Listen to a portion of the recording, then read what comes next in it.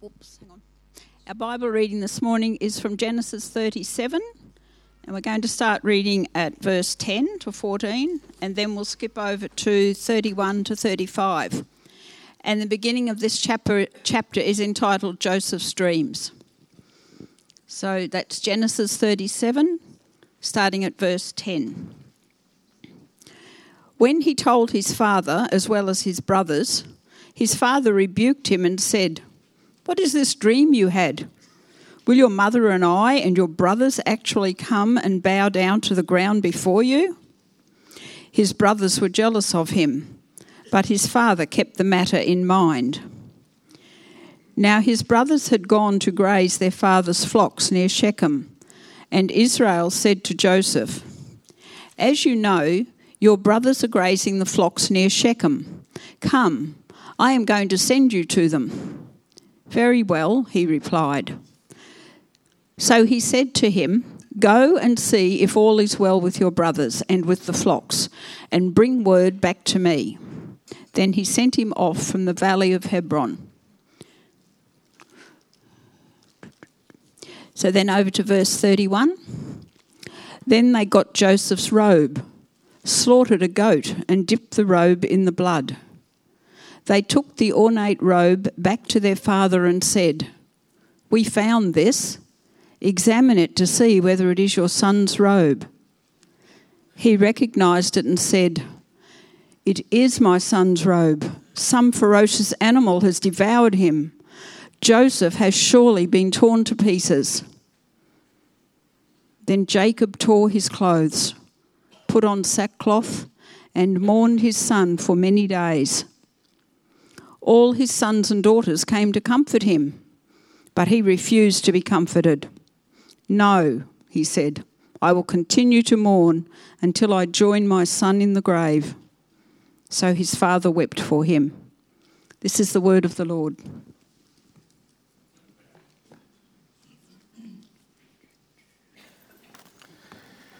Happy Father's Day, everybody.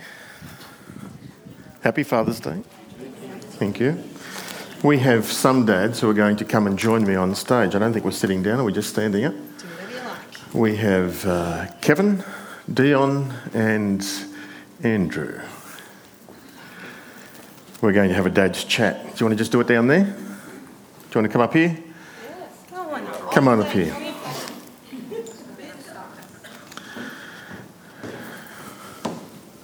Welcome, gentlemen. Happy Father's Day.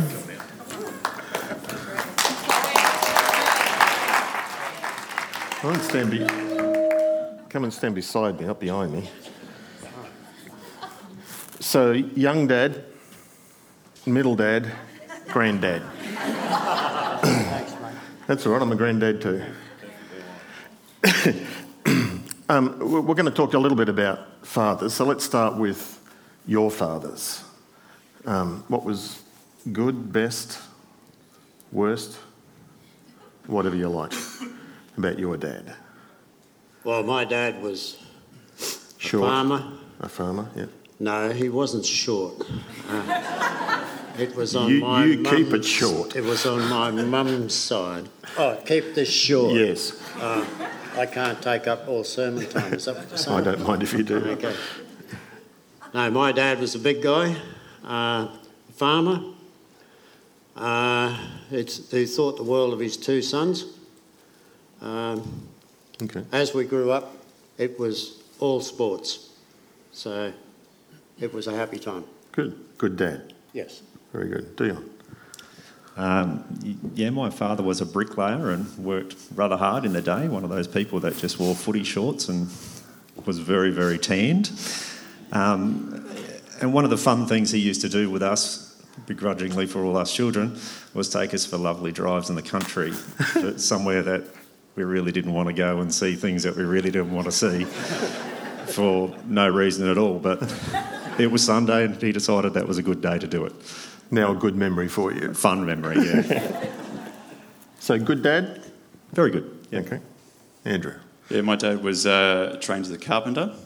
Then he was a teacher also.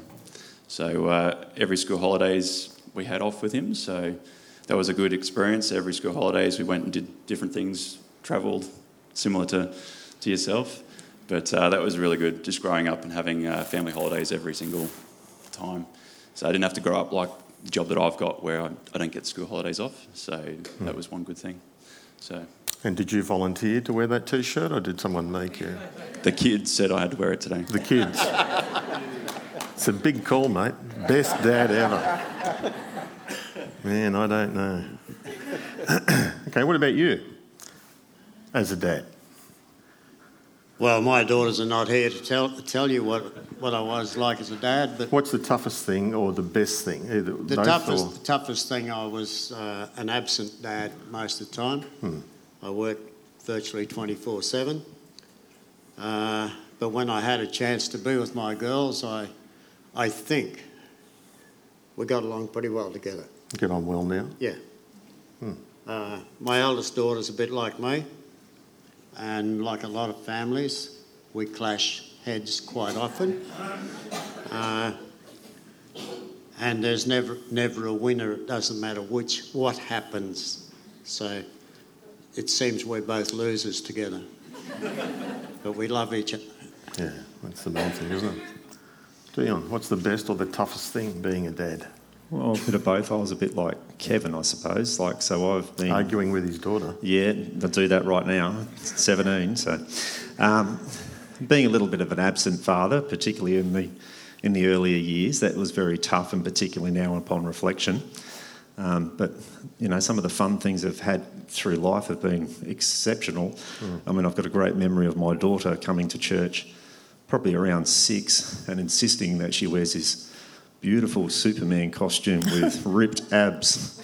And I still remember seeing her walk down the aisle to come and get a seat, dressed as full-on Superman. Long hair, red cape, like nothing's happening, So they're the fun things that you remember as a dad. Yeah. Andrew, best or toughest or both? Well, toughest is just, of course, work-life balance. So having a job, but also you got the family sitting at home as well. That it's your job also to look after and teach in the ways of God as well. So that's probably the toughest that I see.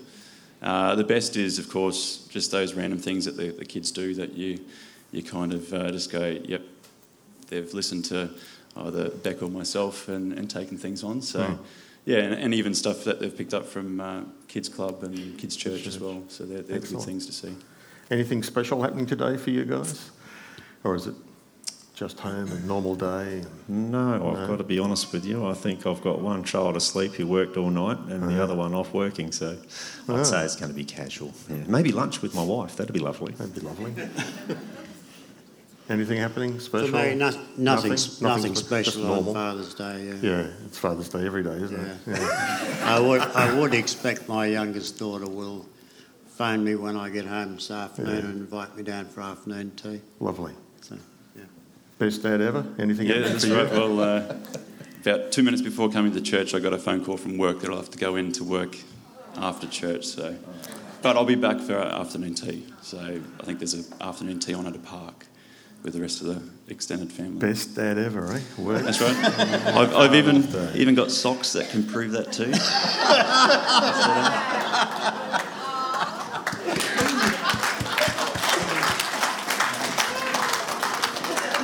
If you got to wear the T-shirt, it's not true.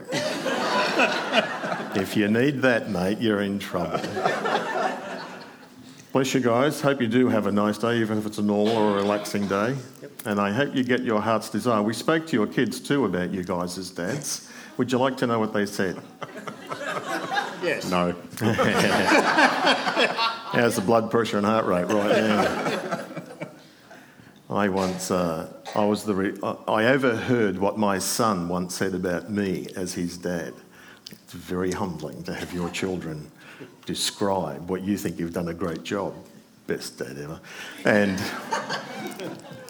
to hear what they say. Let me ask them. Ask them this question: if they could change one thing about you as a dad, what would it be? And I wouldn't be surprised if they said something like, wish we had more time together, or wish you didn't work so hard, wish you didn't work on Sundays, something like that, Can I pray for you guys? Thank you for sharing. Let's pray. Heavenly Father, thank you for these three dads in particular, but thank you for all our dads, the good ones and even the bad ones, because somehow through it all, you're at work shaping the next generation. Heavenly Father, thank you for Kevin and for Dion and for Andrew. Bless them. Bless them in their marriages, bless them in their fathering, and bless them this day. In the ordinariness of it, the normalcy of it, may they have a sense of your presence and of your pleasure. Bless them, we pray, in Jesus' name. And everybody said, thank you, guys. Oh, look out. My kids wanted me to say, they gave me some novelty toilet paper this morning. It's got some jokes on it, so they just wanted me to say one joke. They're not here, but... Novelty toilet paper. So when you're doing your business, you can have a bit of a laugh. Go on. What do you call... Oh, you're not going to open it? And No. You don't know? I you read it on the memorised it. outside. What do you call a man who doesn't have shins? Tony. That's right.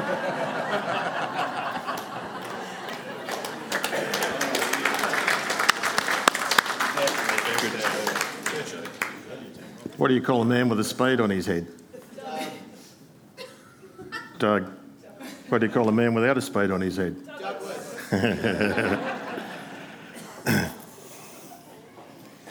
Thank you, guys. Our reading this morning was focusing particularly upon the character of Jacob, and so we didn't read all of the chapter, but I commend it to you, Genesis chapter 37.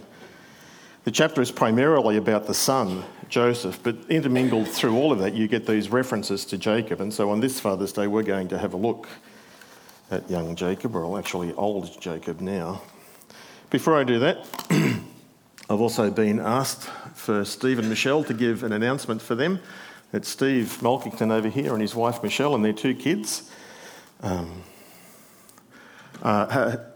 moving to, not Canberra, moving to the Central Coast, but working in Canberra, isn't it? Sydney, working in Sydney. That starts in October. You'll be with us till the end of the year, but then family and I guess selling house or whatever, and then moving down there and rebuying. And so Steve and Michelle are with us for just a little while longer. So sad loss for us. They rang me. I told them to go away. I said he was the worst person on the planet. They shouldn't employ him. I tried all sorts of strategies to stop him going. So you will be greatly missed, mate. But while you're here, we will work you to the core. Let's pray. Heavenly Father, thank you that you are the God who is at work, that you are our Heavenly Father. And I pray this morning you might open our eyes to see truth and to get a glimpse of it, Lord, from your perspective, from our Heavenly Father's perspective, that our lives might be pleasing and honourable to you. We ask and pray in Jesus' name. Amen.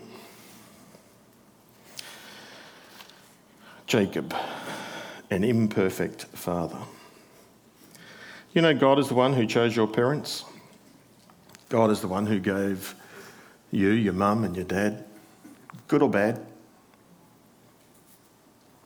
And that God somehow through all of that is, and is still working his purposes, his plans out, and that which is best for us. Do you blame your parents for anything? Do you blame your dad for anything? Most of us grew up looking back and saying things like, I'm not going to be like that. I'm not going to do that. I'm going to be different to my dad. One of the worst things my wife says to me now is, you're just like your father. Sometimes I am. Many times I'm not. And what's intriguing now is I look at our granddaughter, Kate's daughter, Marnie, and I think, that's my dad. She's got his gait, his little walk, he's got his mannerisms. Just jumps a generation. Anyway, somehow it comes through us. Like I asked these guys, if your kids could change something about you, I wonder what it would be. Do you know what it is? That's a good question to contemplate. One of the things, I'm sure there are several, but one of the things my kids would certainly change in my life would be the same as Kevin, I think, and Dion, of being an absent father, of being so busy at doing other things that the wife is the one who raises the kids. That's certainly true in my case. In Genesis 37 verse 3, we read, and we didn't have this read out to us, but it says, "Now Israel, Jacob, loved Joseph more than any of his other sons, because he'd been born to him in his old age, and he made an ornate robe for him." Jacob loved Joseph more than his other kids. He demonstrated that love by a gift. It's one of the 5 love languages. There are 3 mistakes that Joseph makes in this passage. Number 1, Jacob repeats the mistakes of his father. His father did this to him, and now he's doing it to his children. It's often the way, isn't it? In Genesis 25, verse 28, it says, "Isaac loved Esau and Rebekah loved Jacob," a divided family, divided by the parents, and now Jacob is doing exactly the same thing. We grew up, as I said, saying, "I'll never do that. I'm going to be different to my mum, my parents, my dad. I'm going to do it different to them. I won't make their mistakes." But the reality is that we tend to repeat history. It's the German philosopher Hegel who said the one thing we learn from history is that we don't learn anything from history. We repeat history. If I asked you the question, could you put your finger on the weakness of your dad? A weakness. Something you would want to change about him. I bet you could. I can, and my dad. And I have a good relationship with my dad. And then let me encourage you to ask your wife, you can do so right now if you like, just turn to her, or ask the kids. Do you do that? Do you do what your dad did? And if there was one thing you could change about your parenting, what would it be? It's worth thinking about and worth doing something about while you can. We certainly all want to be better parents, but we tend, like I said, repeat the mistakes, the errors of our parents and the generation before us. What we need to do is to stop blaming our parents. The buck stops with us. We are individuals and we make our own life choices. Certainly parents are a major influence, not the only influence. Ultimately, it's our responsibility that we are who we choose to be. We are responsible for who we are. But there is an interesting and a disturbing verse related to this that Jacob repeats the errors of his father. In Exodus 34 verse 7 it says, "God does not leave the guilty unpunished. He punishes the children to the 3rd and 4th generation." To the 3rd and 4th. That's to the parents, the grandparents, the great-grandparents.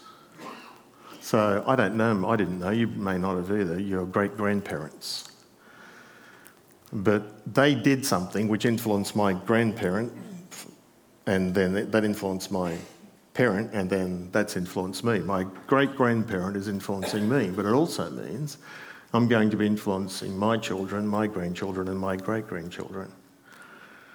God has a way of working through families and certainly working his purposes out, but also allowing flaws to be passed on. So Jacob made a mistake. He repeated the errors of his father. Second mistake Jacob made was he tried justifying his favouritism. It says in verse 3, because he loved Joseph more than any of his other sons, because he's got a reason. Because Joseph was born to him in his old age. Actually, there is a younger child, Benjamin, but he's still a babe. He's only like 2 years old, maybe 3 years old at this stage in the story. Joseph is a teenager. He's 17. But Benjamin, the youngest child, was the one also that his favourite wife Rachel died giving birth to. And there could be some issues there in Jacob's attitude towards Benjamin. Joseph was his favourite, and he demonstrated that. Gave him a gift of this special robe. I'm not sure what it is. In the King James it says a coat of many colours. Could have had different colours. Most scholars these days tend to think it was a coat which had sleeves on it, which is an indication that he was not a worker. That other people in their robes, they would be sleeveless, so they could go out and work, and they wouldn't get their sleeves dirty because there weren't any there. They would just have their bare arms. But to wear long sleeve was a leisurely garment. It was an indication of either authority or princely, or that he wasn't required to work. He was a stay-at-home type person. While he did go out and do some things, And it would appear he didn't do a lot. And wherever he went, Joseph struts around in that road. Depending on how you see Joseph, we'll come to Joseph in a couple of weeks, but you can see him as a very arrogant, spoilt teenager who does several things that irritate his brothers, and that's certainly in this chapter. They're quite hateful towards him.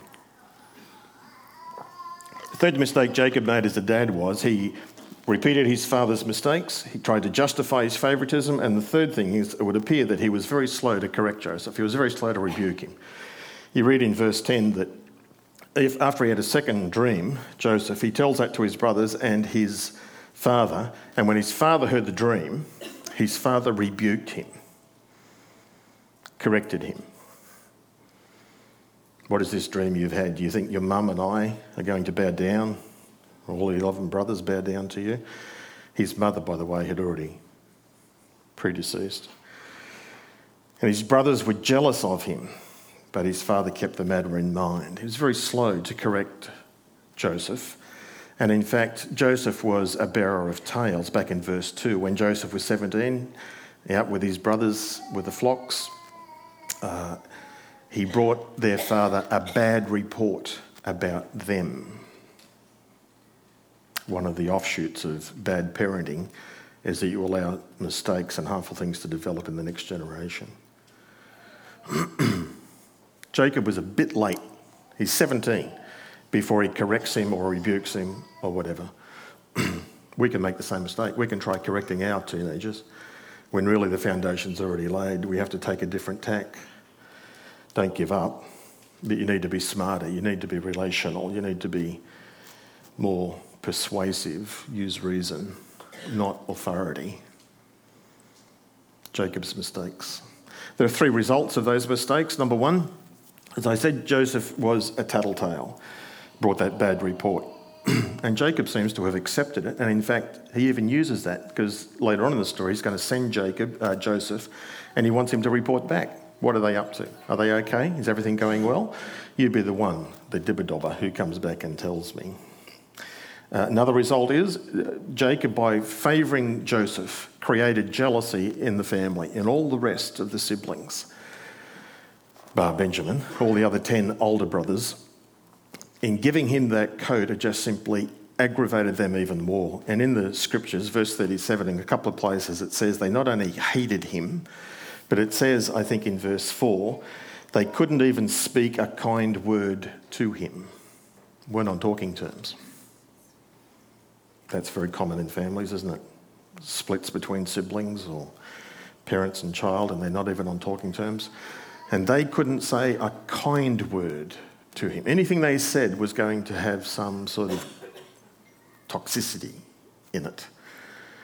And then thirdly, not only was Joseph a tattletale, and not only did Jacob create jealousy in his family, but he seems to have raised and accepted, almost encouraged, Joseph in being insensitive. Joseph appears to be either a remarkable character or he is totally unaware or very unaware of what his brothers were thinking and feeling about him, even though they were treating him this way.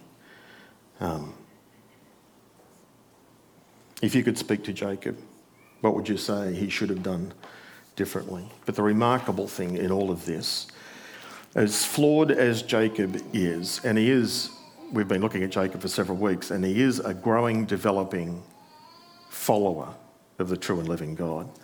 But he's a work in process, just like we are. And yet through all of his weaknesses and flaws, and ours, God is at work, behind the scenes, in the shadows, somewhere off stage. God is aware of all of the details. He knows what's going on, and he's making moves, and he'll make counter moves.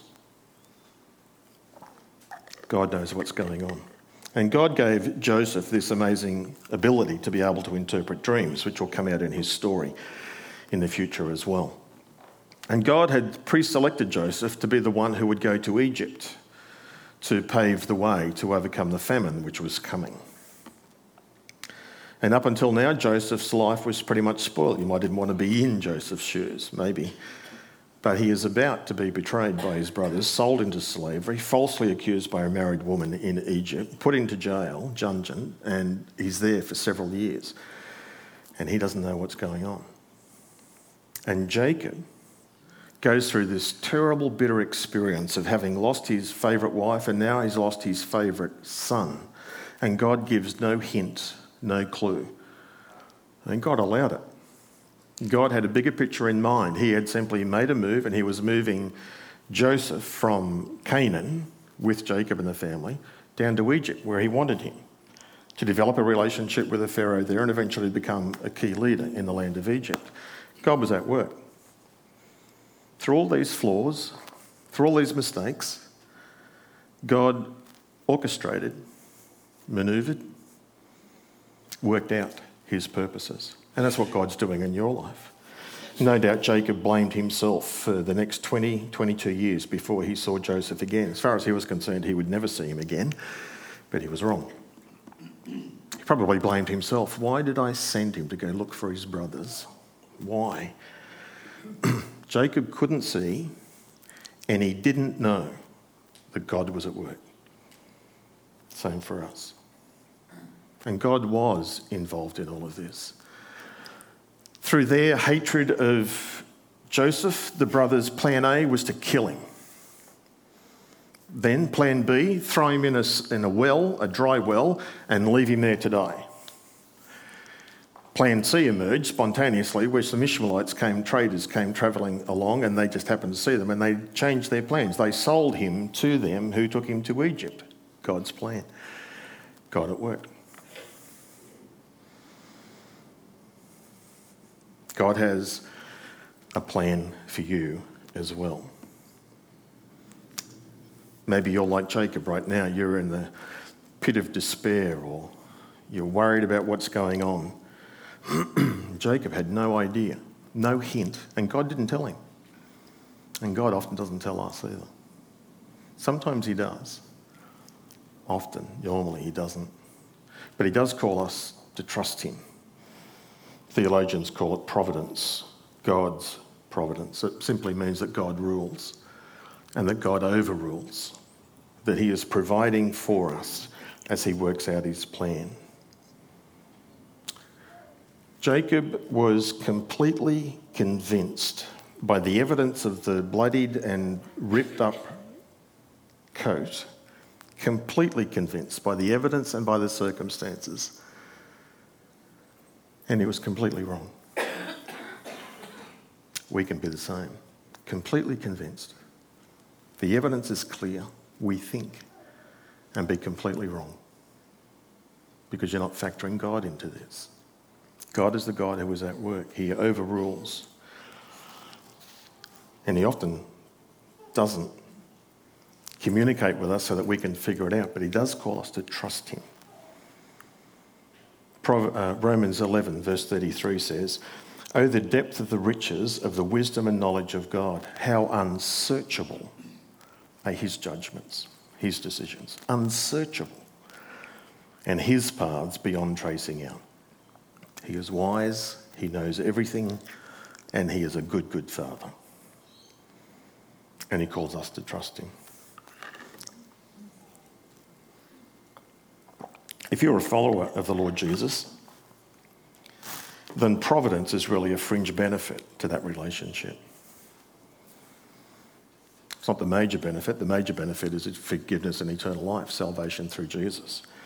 But if you're a follower of Jesus, providence, you're now part of God's plan, God's purpose. And he says very clearly in his word that he is at work, and he is going to work all things together for good. All the bad stuff, all the horrible stuff, all the unjust, wrong stuff, not forgotten, going to be used to shape us. That's what God does here. He's going to bring correction to the brothers. He's going to bring correction to Joseph. And he's even going to bring growth and correction to Jacob. Through all of these circumstances, God was working his purposes out. We need to learn to trust him, to rely on him. When you're not sure what he is up to, just lower your voice. Lord, I don't know.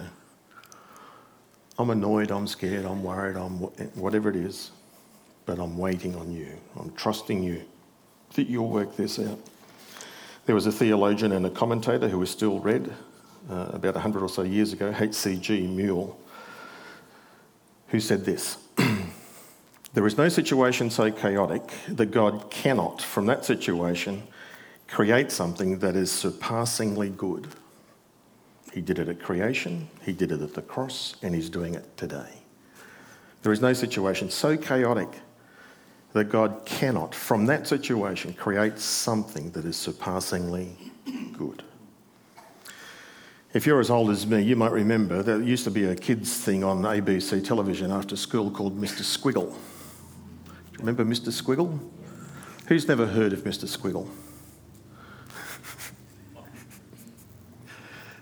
8-year-old boy over there. Remember Mr. Squiggle? Doesn't matter what shape or mess was presented to him, this puppet with a pencil on his nose would, on its side, or turn it upside down, he'd put a dot or he'd put a mark or something and suddenly turn it into something else. From chaos, a squiggle, came a likeness to something else. That's what God does. Takes the squiggles, adds something, takes away something, and turns it into something else. So we learn from Jacob that God is a God who is at work in our world. That's why it's part of our mission statement. We need to acknowledge the Lord in all of our ways, trust in him, not rely on our own understanding. Acknowledge him in all of our ways, and he will direct our paths. He's the perfect Father. And on this Father's Day, let me draw your attention to that. No parent is perfect. Some are good, and some are better than others. But we all have flaws and faults. Hebrews 12 verse 10 says, a father disciplines their child as they think best. That's what we do. We do our best. But God disciplines us for our good. We think we're doing our best. We're trying to do our best, but often, sometimes rather, we do it wrong. We discipline when you're frustrated or cranky, or you rebuke your children in front of other people, and you do things wrong as a parent. But God is the perfect parent. So whether you had a good dad, a shocker of a dad, a terrible dad, or an absent dad, and you may struggle to call God your Heavenly Father, let me help you this morning by redirect your intention. The perfect frame of reference for all of us is Jesus. Jesus is the one who says, John 14 verse 9, anyone who has seen me has seen the Father. Do you want to know what a perfect father is like? Look to Jesus. He accepts us as we are. He loves us as we are. He will correct us and direct us, but he'll never desert us. And he'll give you all the time in the world that you need. So Jacob, despite his flaws, God worked, achieved his plan. And God is still at work, and God still has a plan. And despite you, despite me, God will achieve his plan in your life, in the lives of the next generation and the next generation, until God's plan comes to fruition. What we need to do is to release our kids to our Heavenly Father's care and trust God to work through flawed, broken vessels, but to love and to teach and to direct them according to his will and his ways. Jacob, imperfect father. Jesus, the picture of a perfect Father, our Heavenly Father. Happy Father's Day to all the dads and all the granddads and all the special uncles. Let's pray. Thanks, Father, for the story, the reminder through Jacob that you're the God who is present, the sovereign one, and the one who is at work. Thank you, Lord, that you forgive us for our sins. We ask, Lord, too, that you might forgive us for our mistakes, our flawed characters, where we have hurt our children or our partners. And ask that you might shape us to being more like yourself, that you might help us to trust you in the good times and in the hard times, in the strange times and in the awful times, to look to you Not to rely on our own understanding or try to do it and fix it ourselves, but rather to look to you and to rely on you to direct our paths and for you to achieve your will and your purposes, because that is the best. We ask and pray submissively in Jesus' name. Amen.